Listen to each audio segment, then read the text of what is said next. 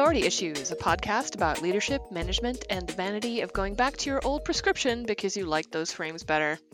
I'm Rachel Perkins, aka Pie or Pie Bob. I'm into words, operations, cheese, and whiskey, and of course, leadership. And I'm Kendall Miller. While I'm not a big fan of science fiction, I recently became aware that I have a 3-body problem, and I don't want to talk about it. Today on the show, we're talking with Christina Kemmer, Senior Engineering Manager at Envision. Hi, Christina. Hello. Welcome, Christina. Welcome excited that you're show. here. I'm excited to be here. Oh. Well, so let's jump right in. Tell us about your path to leadership and management and where you are today. Yeah. Well, it's kind of been a little bit of a winding path. So I'm a senior engineering manager now, but my career started in product and product management. And actually before that in college, I probably majored in like 8 different things before I decided on information systems finally. And I think that was more so that my parents were just like, listen, just pick something and be done. So that was good, but it worked out great because I ended up, choosing a career that was actually in my degree field. So I got into product management. I actually worked for Boeing right out of the gate from college. I went to school at New Mexico State University and then did everything I could to get out of New Mexico. I love that state. I am so glad I'm from there, but I am so glad I don't live there now. So got the chance to move to Seattle, which was amazing and an amazing amount of culture shock for me. There was like water. Culture shock or lack of sun shock? Sorry, keep going. That too. I mean, like water, green things was quite a shock, but also like just living in an actual city. But yeah, started working for Boeing. I worked there for about 6.5 years and doing a variety of different jobs and different functions, kind of like you do in a big corporation. And then I met my partner up there, met my wife up there at the time. We lived there. Well, hang on. Yeah. Tell us what you did for Boeing. What was your role at Boeing right out of college? Right out of college, I actually entered into a rotational program within the IT department. And that gave me a chance to do basically like 6 different jobs over 2 years. So anything from systems analysis to product management, project management, some testing and QA stuff, things like that. So it was kind of a big swath of IT related things over 2 years, which was actually really cool. And actually one of the best parts about it was that it gave you access to airplanes, yes, which are amazing. It is an amazing feat that we as humans can actually build that and fly. I think it's just incredible. But it gave you access to a bunch of executives within Boeing. So these people that have been there years, these very high level executives, they kind of had a program that you could, just an understanding that folks in this rotational program could just say, hey, I want to, set up an informational interview with you. And so it really built a lot of confidence around like, oh, I'm just going to reach out to this person in leadership and like just talk to them about things, which I think if you don't have that like approval or like sort of support to do that, that can be kind of intimidating. So, I've always been impressed with folks who have come to me like, oh, can I just do an informational interview? And I'm like, I never thought to do that when I was coming up. Right? Yeah, totally. Pretty great. Yeah.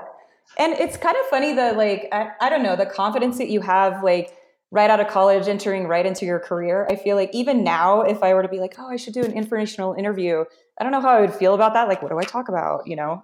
But then I was like, yeah, I'm going to go schedule some time with somebody and like just talk their face off. So that was awesome. And then after that 2-year program, mostly then fell into like product management roles throughout Boeing. So specifically within IT and the systems that they were delivering internally to employees and engineering employees, but some external to customers. So and our partners and things like that. But yeah, so that's kind of Boeing. I just, there's a million questions I have about this because I just assume that everything you did is running in production on a 747 as a result of your, like what does it mean that you were in IT for Boeing? Like, were you building HR systems for them? Were you, helping them set up email, or were you building like the things that go in the backs of seat rests? Like I legit have no idea. So I Totally. just want to understand. That's an excellent question. And actually it was a mix of like almost all of that. So when I first got out of the rotational program, I was working on the system, basically like the design CAD systems that the engineers used to design the parts, the airplane parts that then were shipped off to our suppliers to be built and then shipped back to Everett, Washington, to then be assembled together on the 787 Dreamliner. So that part was so cool. That part was so cool because it was basically enabling the system of like, okay, this is the first part of building the airplane, right? And so working with a bunch of CAD engineers that, did this every day in, day out, and they would be assigned. What was so fascinating about that is that these, super smart engineers would be assigned basically the wing box of the right wing of the 787, right? So their their focus is like super narrow. It's not like the engineers building planes kind of have this full context of the plane. It's this really specific area of the plane, and then they kind of piece it all together. So that was a part of it. What is product management like at that level? Like what sort of approach, what kind of decisions do you make then? Yeah, it was all around mostly in that role, it was around how do we actually get the data not only from like Seattle and Everett, where a lot of the Boeing-led engineers were, but also kind of replicating that data. So giant amounts of like part data, drawing data, things like that to our suppliers. So they were basically like, our role was to make sure that we could have that replication so that if we changed a spec within Seattle, that somebody who was building the fuselage in Italy was able to open that up the next day and say, oh, this changed. Cool. Let's change our part, how we're creating that part. And so it was all around the sort of network infrastructures and deploying of systems between different sites that Boeing used with their suppliers. Oh. And it was a lot of like, I don't know, trying to herd cats basically to get people on the same page. So that is definitely useful experience. Yeah, no matter what industry. There's very much a reason that is a common example or common analogy that people use, right? Right. Like, it's like herding cats. That's interesting. Herding nerds, herding cats. Right? Yeah, exactly. Right. Same. Well, so then where'd you go after Boeing? So after Boeing, my partner and I moved back to Denver. She's from Denver.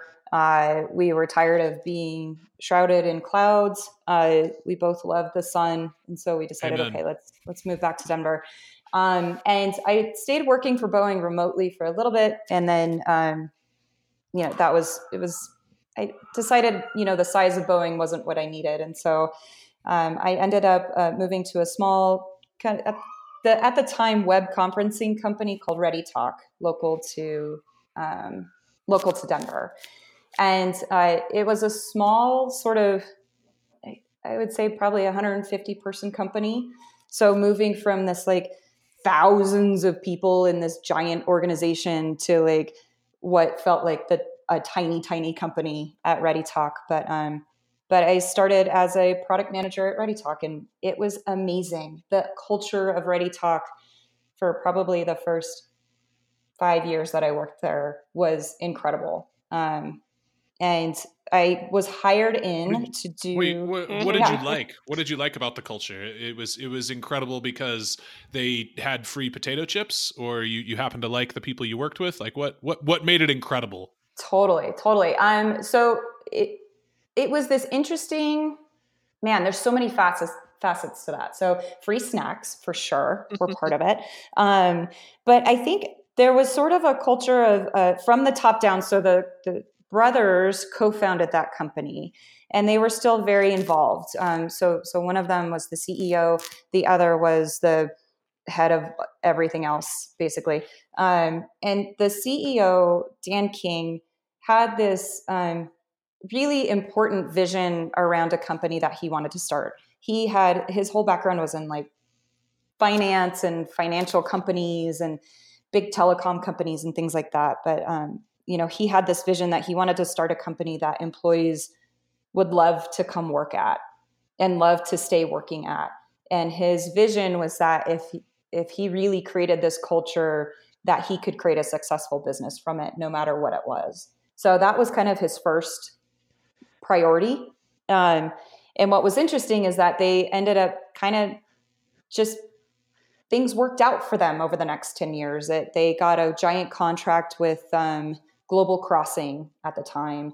That soon became Level 3. And it sort of just like skyrocketed from there, that they were able to kind of build this business, still staying true to that vision of like, okay, we want people to love coming to work here. And what did they think people loved coming to work for? Was this sourced from the employees, or I think yes, part of it was, but part of it was also like it was sort of an understanding that people wanted to be involved in decisions, right? People wanted to be like, feel like they had a voice, feel like they had a part in the direction the company was going, or the direction an organization was, like, part of the organization was going. And I feel like he really built that. It was kind of ownership, incredible. feeling of ownership and responsibility. Yeah. Cool. Okay, sorry. I was just really curious about, like, it's one thing to say you know what your employees want or what makes them happy, and it's another to, actually reach out and find out what that means. So totally. Yeah. So I started in a product management role there. It was actually working with our back-end billing team. We had built a homegrown billing system, or they had built a homegrown billing system, and then there were, trying to evaluate, do we move to a third-party billing system? Do we rebuild the one we have?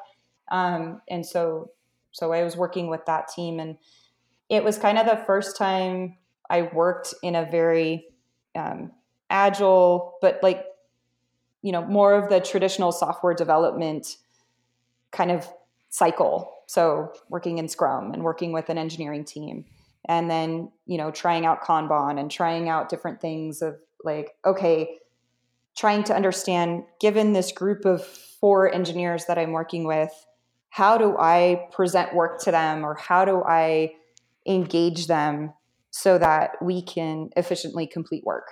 And did you decide to bring in an outside solution, or did you decide to rebuild the thing and you stuck around to rebuild it?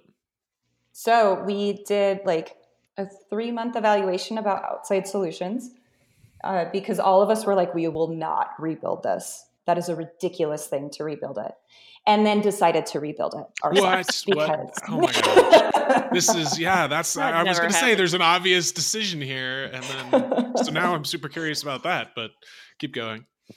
So we there were a lot of very unique, particular requirements that the billing system had to have that nobody could do. And so we decided to rebuild it ourselves, and embarked on basically a 1.5-year long project of gathering up the requirements, understanding what this system needed to do, understanding the integration points. And it was honestly like the best project I've ever worked on, because I worked so closely with the engineers. The engineers had so much context into like why they were doing the things they were doing. They were making decisions based on direct customer feedback around like, okay, we understand fully how our users are using our tool, how they need to use this product, what they're hoping to do, because they had a bunch of context around what everybody told them. Oh, we wish we could do this, or like, we're trying to do this for this customer and bill them in this way. And it was just a super powerful example of what an engineering team can do with the right context and with a lot of autonomy. And it was cool. It was a cool thing to be a part of. And so you learned that that's something that's super useful to have, and something you can often provide as a product manager, access to the customers and what they're dealing with, more direct understanding of what the business is. But what has been one of the harder lessons that you've had to learn on your way to where you're going? Yeah, I think that's a good question. I think some of the harder some of the harder lessons are the like reality that sometimes you don't have all the context, or the reality that sometimes you don't have the actual autonomy to make the right decisions or make what you feel are the right decisions. That sometimes it's just out of your hands, and also like having understanding when you're in that situation, I think, is super super key to being happy and successful. Yeah, knowing when there's like you have no power here, so you might as well just get on with it kind of thing. It's pretty sanity saving. Yeah, exactly. And then Christina, so then you end up at InVision. How'd you end up as a senior engineering manager? What was that? Oh yeah, I totally interrupted. Yeah, Rachel sort of stopped. I wanted to find out more. Sorry. Right? I like that. It was well, so it's interesting. So at ReadyTalk, the thing that made ReadyTalk so great, and I talked about the culture, well, that is actually the place where I transitioned into engineering product ownership and then made the jump to engineering management.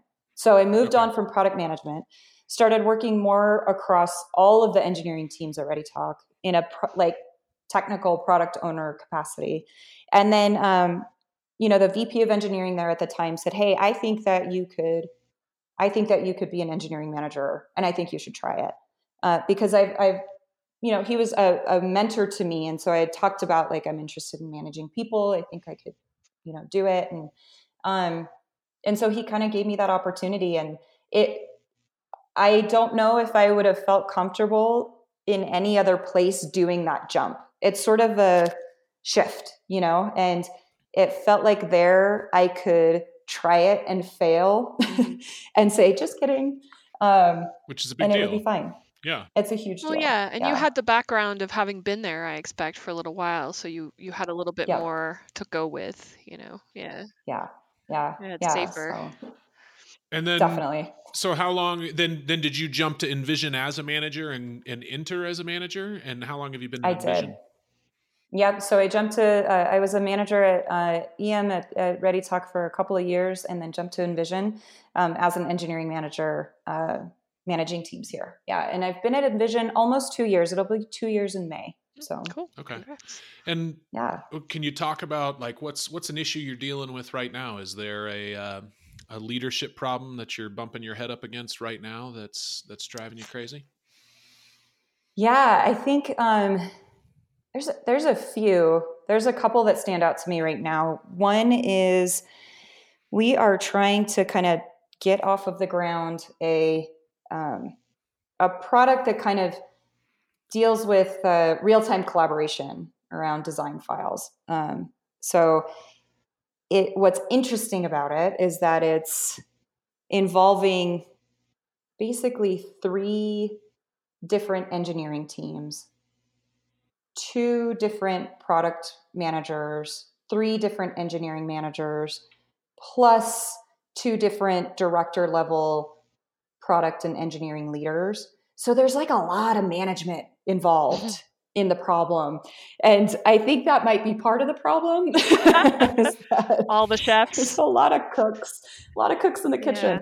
And so trying to understand how do we get the teams and the engineers to the point where we've built enough trust with everybody that, it's a lot of visibility, a lot of, high profile project, but how do you kind of establish enough trust to give the team breathing room to actually go, right? And, part of it is like, yeah, go ahead. Well, finish your thought first and then I'll ask.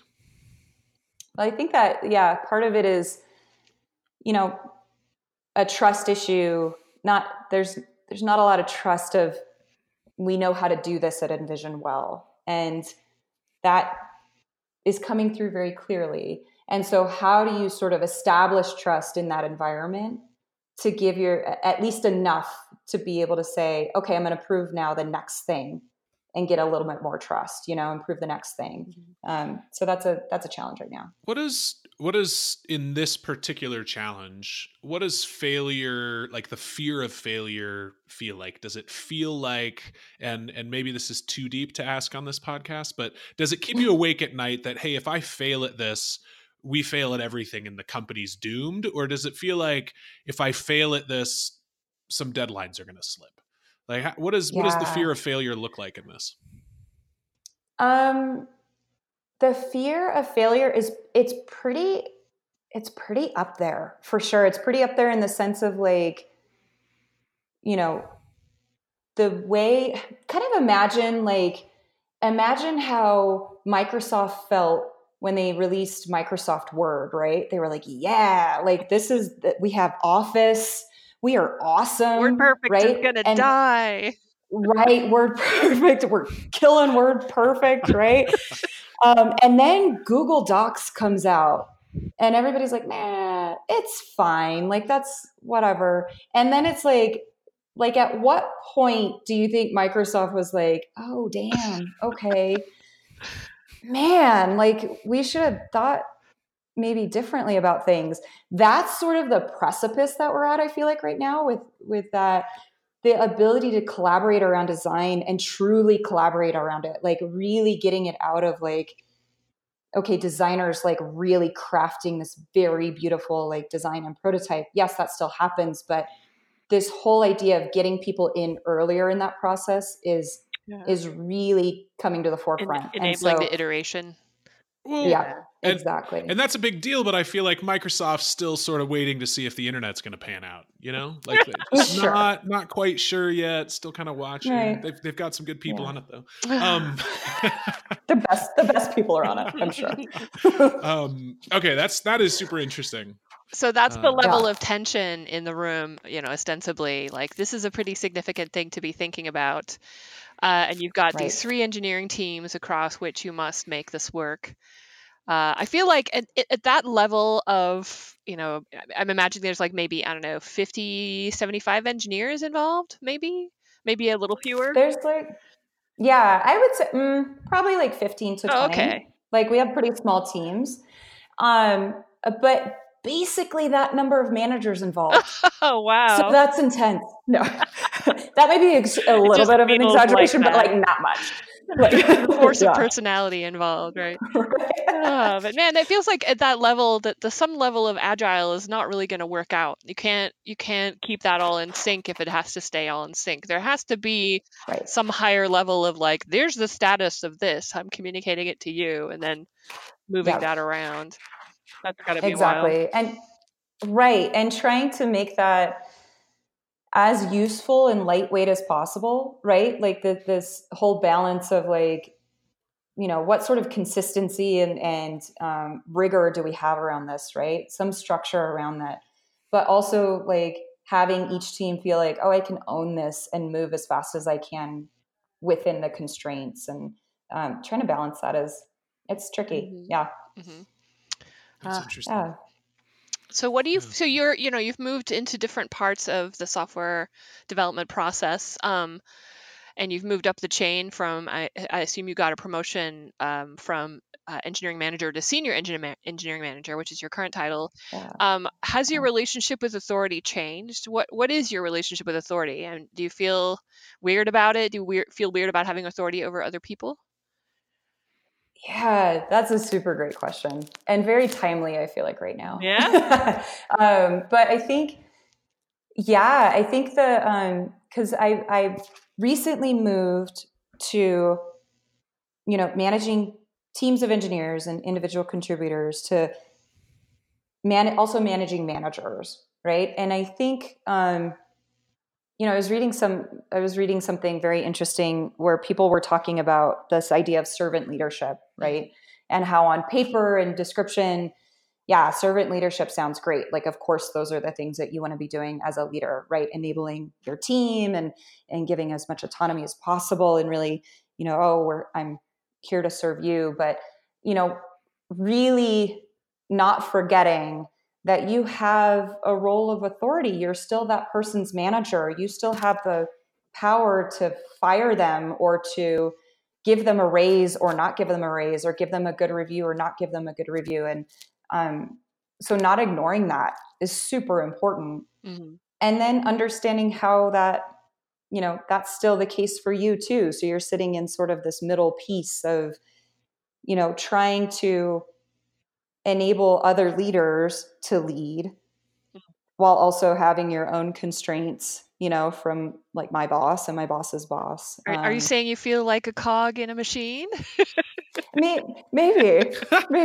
So talk a minute though about so the first time I had the opportunity to manage people who were managing others, it was a very stark contrast for me. And maybe it was the environment I was in, and direct reports were just terrible people. I don't know, like looking back on it. But the first time I had managers as reports, I had a whole group of people who, every day, all day long, had a feedback loop for things they didn't like to see in their reports. And so they were trying to, they'd come to me and say, Kendall, this is how I need to be led. Kendall, you're doing this poorly. Kendall, I need this from you. I need that from you. Why aren't you talking about the vision enough? Why aren't you, but it was this just incredibly helpful feedback loop rather than people getting annoyed with me and not saying anything. Or whatever. Right. Like has it been a stark contrast moving from managing individual contributors to managing managers, or does it not feel that way? Absolutely. No, absolutely. It has. It absolutely has, because the conversations that you have with people that are leading others as well, like it's so interesting, because they are thinking through a lot of the same things that you're thinking through with them, right? Like, how do I make my team more efficient, or how do I help this person grow, or how do I deliver this feedback that this person clearly needs, but I want to do it in a way that's going to be constructive. And so being able to riff on stuff like that with people that report to me make it feel like it's such an interesting relationship in that way. And much it's more so collaborative than adversarial. Totally. Yeah. Yes. Yeah. It actually feels a lot less like I'm a boss in this situation than it did managing individual contributors, which is interesting. Like that part has been very interesting. That is so. super Well, it's cool. also something I find a lot is I'm talking to a report who is also a leader, and they're telling me about the thing they're freaking out about. And my response is just, I'm so glad you're freaking out about this too. Because I'm freaking out about this, but at least it's keeping you up late at night too. I don't know. It's just such a funny, I'm glad there are other smart people thinking about this. I know, it kind of takes the pressure off. It's nice. Oh, it's tremendous. Do you feel like you have a different relationship with authority now than you did when you were younger, when you were a kid? Definitely. I think I definitely do. I think as a kid, I very much followed the rules and very much kind of wanted to do the right thing, and the right thing was, what the adults were saying or my parents or, whoever was the teacher or something like that. And it was kind of rare that I felt like I would speak up. Do you know what I mean? Against anything. Do you find yourself doing that a lot now or more now? Yeah. Are you saying you're just a hardcore rule breaker all the time? You don't care rebel. Like, what does that totally mean? No, I think that I think as I've gotten older and like, I don't know what it is. I don't know where it started changing, but I feel like I got a lot more confidence as I got older, understanding that no, I know what I'm talking about. Mm-hmm. Like there are certain things, like I know the things that I know what I'm talking about, right? But I also know the things that I don't know what I'm talking about, and listen, like I don't need to have an opinion about that, or I don't need to say anything about that. And I think understanding where my strengths are and where my skills are, I've kind of been very self-reflective about that. Mm-hmm. And I think that's given me confidence to speak up more when I see, not just taking things at face value, or kind of the ability to deliver feedback to folks where it's like, hey, I think this is something that you should know about who you are, or how you're managing, or how you've communicated, or things like that. So have you had some opportunities to give that kind of feedback, to assert yourself in that way in this big project you're talking about? Yeah, it's been it's been super interesting, and it's been a little bit of a conflict for me because I feel like we're in this very interesting time at Envision where there's folks that have been at Envision, and then there's some new folks coming into Envision, into leadership roles. And the part of that is to help with like, okay, we're growing as an organization. We need people who have done this before. We need people who have, worked in these, in a size of a company that knows what organizational scale looks like. And so there's this interesting conflict a little bit of like, in this big project, right? Wait, I know I've run projects like this. I have ideas around how this should work, or I feel that this isn't working and I'm going to say something. Mm-hmm. And trying to do that in a way that you're heard and also like respected. Do you know what I mean? Respected in the sense of like, oh yeah, okay, like you have done this before. And so so definitely in this project, there's been a lot of those. Oh yeah, and examples. Not wanting to come across as the person that's like, I don't like the new people, Right, exactly, so right? Like, right. Like I was commenting to somebody, I was like, oh my gosh, I've only been here like a year and a half, but why do I feel like I don't want to be the old curmudgeon? Do you know what I mean? Of like, but they're doing it wrong. Right? Somebody's got to play the old Get curmudgeon, off my lawn. And it's a pretty fun role, honestly. I mean, it's totally a fun role. One thing you glossed over, you said becoming comfortable with the things that you don't know a lot about or don't need to change. I mean, that's sort of in direct conflict with showing up on a Thanksgiving with your family and expressing your political views and expecting it to completely change the future of the country. Sure. Like, don't you? I feel like there's a personal story here that I am not privy to. I had nowhere good to go with that other than, wow.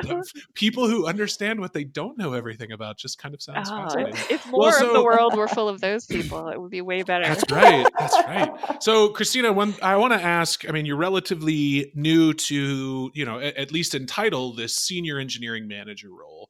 What's in your perspective, what separates a senior leader from a more junior leader? Like, what are the things that you've learned that have helped you level up? And then maybe, also what are the things you see in more senior leaders that you want to imitate, or however you want to address that? Yeah, totally. I think as far as the things that have helped me level up is being in situations or like looking at situations and understanding where there's gaps, where people aren't, where there's not a particular directly responsible person, or even if there is, like maybe something's not being done, or people aren't thinking about a certain part of a project or effort. But looking at things that are outside of your scope as defined, right? And understanding, oh, I see that gap, and actually I'm just going to go try to help fill it and just try to do some stuff and help us move along. I think that's been the most powerful way that I've been able to level up, in the sense of understanding. I'll give you an example. We had this huge effort to re-platform at Envision from a monolithic platform to a microservices platform. It was across probably 20 different engineering teams. And one of the things that nobody was talking about was testing across end to end, testing across like all the different gaps in the team. So the teams kind of covered their own space very well. But, nobody was really looking at the gaps between teams, like as the experience moved between, the home screen to a prototype to commenting, things like that. And so I brought that up as like, hey, we should look at that. And here are some ideas that I have around, maybe solving that, how we could approach it with what we've got. And it's stuff like that where it's like, okay, I don't need to ask permission, right? I'm just going to do it, because if I don't do it, nobody else is going to do it. And just see how it goes. Just approach it in a way where I'm approachable, right? I'm trying to kind of rally others to kind of say, hey, I think we should approach it this way. Let's talk about it and let's figure it out together. Then sort of opens some doors of like, oh, okay, great. So it's all around like expanding your own context, right? Expanding your own scope. And that doesn't mean taking on everything, but it means identifying if there are gaps, if you see them, if you know that they're there, and just trying to fill it Mm. and seeing how it goes. And then learning a lot in the process.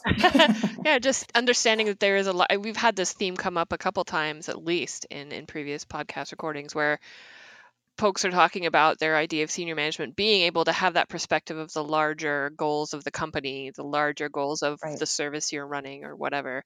And that's a great example that you just gave of having, that wasn't necessarily your team's job. You could have kept your nose clean and perhaps the product would have Right. failed, but Right. and you don't know really whether it would have or not. But this idea of like, this belongs to all of us to make it successful. We all have to think about it that way. Definitely Yeah. a senior approach, in my opinion. Totally. And when do you think so this is one of the examples of doing that, but I'm sure you felt like, you came to that a little sooner than that. Did you have an example? Did you do that kind of thing in a previous gig as well? The idea of a larger scale view of the company's goals. Yeah. I think, I don't know. I think it's part of like just sort of being, maybe it's a personality trait. Maybe it's a personality trait of like being nosy and being interested in stuff that's going on. Even if it doesn't mean I'm necessarily like working on something specific, it's sort of like, to me, it always fascinated me when teams or individuals or people would keep to their own stuff and just keep to themselves, and that's it. And to me, it seems so boring, right? It seems so like, don't you want to know how you fit into the bigger picture? Like, don't you want to know how the stuff that you're doing impacts, the sales team or your customer, or kind of just the bigger scope of things? Yeah. I've always found that But interesting. if you understand too much, you might worry. You might become jaded. Yeah. Don't do that. Totally. No, I am totally a magpie for context that way. And it's proven useful to me in so many ways. Just, even just sitting around in a chat channel, watching other people talk about, an incident that they're going through or that kind of stuff. Like, it's not directly my job to even know what the hell is going on, but it is so interesting and useful. And I might be able to be useful in the future because I knew about this. So I totally get you. I think that is awesome. Personally, I think that's awesome. Some people would be like, well, you're spending too much time thinking about things that aren't your job. It's like, well, to each his own. Yeah. Right. Exactly. Yeah. Totally. Well, I was going to shift gears. Did you need to say something else, Rachel? No, I was also, I feel we were about to shift gears in the same way because we are synced up, man. I was going to say, speaking of being interested in other stuff, what are your hobbies outside of work? Yes, that's so amazing. Wasn't it, Kendall? Yeah. It's almost like we have a list of questions we're working off of. Almost. Mm-hmm. I don't want to spoil anything. Go ahead. Yeah. Okay, so I have 3 very young kids. They are 4, 3, and 2. Wow. So a lot of my time outside of work is hanging out with them. That's a lot of children. We just keep collecting them. It's kind of odd. But it's awesome. They are so fun and so hard at the same time, but it's great. And otherwise, I love to run. Mm-hmm. So I love to run and swim. That actually, swimming has been kind of a late thing that I like to do, but it helps me clear my mind, helps me kind of de-stress and things like that. So I love that. And I love live music. My wife and I love going to Red Rocks or love going to live shows. It happens less now. I can't imagine why. It's aforementioned kids, but 4 years, maybe. Yeah. Right. Exactly. Seem to have declined, but yeah, love that because I don't know. There's just so many good shows that come through this area. So it's when you say running and swimming, is this mountain or neighborhood trail running? Is this mountain lake or rec center pool swimming? Which what are you into? So for the swimming, definitely rec center pool swimming. I've done some open water swimming. Kind of freaks me out, but I love it. But yeah, rec center pool swimming. Me and all the old ladies at like 5 a.m. It is amazing. It's great. And then running, a mix. I love, I do a lot of, I live in Arvada, so I do a lot of trail running out here, but just like the bike trails and stuff. But I also I'm starting to get into some trail running, like in the foothills. I wouldn't say mountains, but like foothill type area too. So and those are both very like, because you can run them with your feet. I'm sorry. You should have interrupted me, Rachel. I should have. I'm so sorry, Christina. I should have saved you from that. No. But so running, trail running, and doing the swimming, they're kind of solitary, right? That's kind of like. Mm-hmm. So I was earlier puzzling whether I should ask you the "Are you an introvert or extrovert?" question, but I think that it makes it sound like maybe you need that time to recharge. Is that a thing? Totally. I am a solid introvert. So basically I have the worst job possible for me because I talk to people all day. I understand that feeling. You can stay on target. You're focused, and that's one of the reasons you're good at your job. You have to stay focused or you will die. Right. Exactly. I mean, you also have a crazy family situation. And as an extrovert with a crazy family situation, I also desperately need that alone time when I'm exercising. So people are like, do you want to go running with me? And I'm like, no. Ask me again when my children are in college. Yeah, I don't even want to run next to somebody. I don't want to have to deal with someone. You need to know you're alone. That's right. Okay, well, so then, with that in mind, if money were no object, what would you do with your life? Would you disappear into the mountains and swim and run until death or something else? So uplifting, Kendall. Right? I'm really bad at some of these questions. I'm sorry. Until you die. What would you do until you die? I think, my wife and I have talked about just continuing to move west into the mountains. I think my wife is extrovert, which is funny, but as she gets older, I feel like she gets more and more introverted. And then I just continue to be introverted. So it's good. It's great for our social life. But yeah, I think I don't know. I would probably, I love photography. I feel like I would get into photography and actually get good at it and maybe do that. But spend a lot of time in nature for sure. Outdoors, somewhere in the mountains, maybe on a beach. Okay. I don't know. That also seems like a theme. People want to be out in nature. If they don't have to be in the rat race, they want to be out there enjoying sunsets and so forth. So ironically, there's a lot of rats in nature. Yes. Once again, with the uplifting. But are they racing? Man. Yeah, that's are they racing? You need the structure. You need to set up the whole track and everything, and then you're not in nature anymore. So I'm feeling really good about my contributions to this particular podcast. So, Christina, we have to wrap up for time. But where can people find you on the internet if they want to know more? People can look me up on LinkedIn. I am also on Twitter, but don't actually tweet a lot. But my handle is Kemeroo, Kemmeroo. Okay. But yeah, that's where I can be found. We will put that in the show notes. Yeah. Awesome. Thank you very much for dealing with us today. Yeah, thank you for having me. This was awesome. It was fun. Okay, well, have a good one. We'll. I was going to say talk to you next time, but that's probably not. Yeah, we'll talk to you soon. Dang it. I gotta end on a good note.